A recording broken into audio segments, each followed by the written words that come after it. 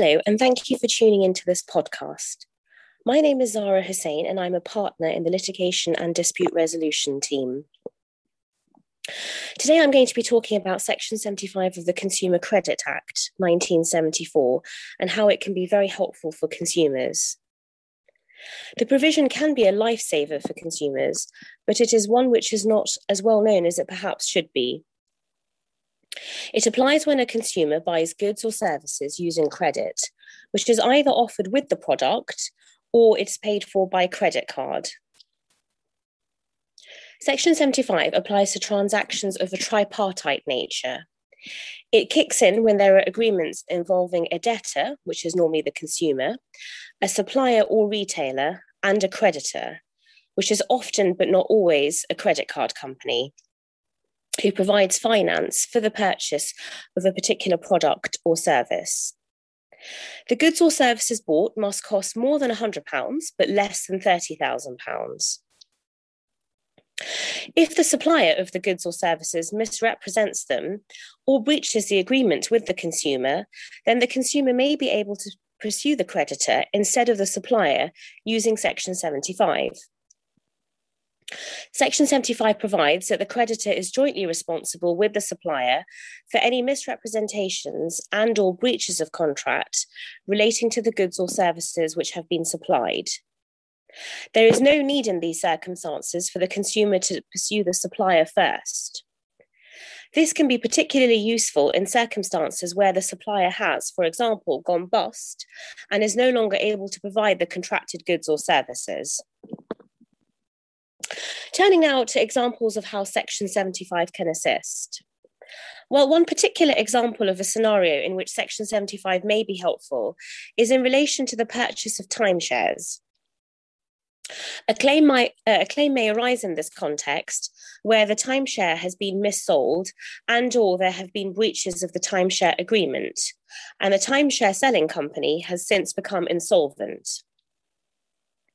If the purchase of the timeshare product was funded under a debtor-creditor-supplier agreement that I referred to earlier, then a claim for misrepresentation and or breach of contract may be brought against the creditor instead of the supplier. Section 75 can be of particular assistance if the creditor is in the UK, but the supplier is based out of the jurisdiction. In that scenario, if the consumer has no luck with the supplier, then they can instead approach the creditor regarding their claim. An important benefit of Section 75 is that the consumer is protected for the entire cost of an item or service, even if only part of the cost thereof is paid using a credit card. This means that if a consumer pays a deposit in excess of £100 using a credit card, the entire purchase sum will be covered up to the tune of £30,000. If the cost of the goods or services exceeds £30,000, then protection is offered under Section 75A rather than Section 75 of the Consumer Credit Act in relation to breach of contract by the supplier. Section 75A introduces an upper limit for claims of £60,260. So it's almost, well, it's over double the limit under Section 75. Under 75A, the finance must be linked to an item or service by a formal debtor, creditor, and supplier agreement, rather than just a purchase using a credit card, in order for the purchase to be covered. In addition, the consumer has to show one of four things. Number one, that the supplier cannot be traced, that the debtor has contacted the supplier, but the supplier has not responded, that the supplier is insolvent, or that the debtor has taken reasonable steps, but not litigation, to pursue his claim against the supplier and has not been able to obtain satisfaction for the claim. I'm going to turn now to consider various factors that should be borne in mind when thinking of making a claim under Section 75. The Consumer Rights Act 2015 implies certain terms into a contract for goods or services. Goods have to be of a satisfactory quality, they must be fit for purpose, they have to be as described, and they must match any samples that have been provided. Services have to be undertaken with reasonable care and skill at a reasonable price and in a reasonable time frame. A breach of these requirements may constitute a breach of contract and thus give rise to either Section 75 or Section 75A claim.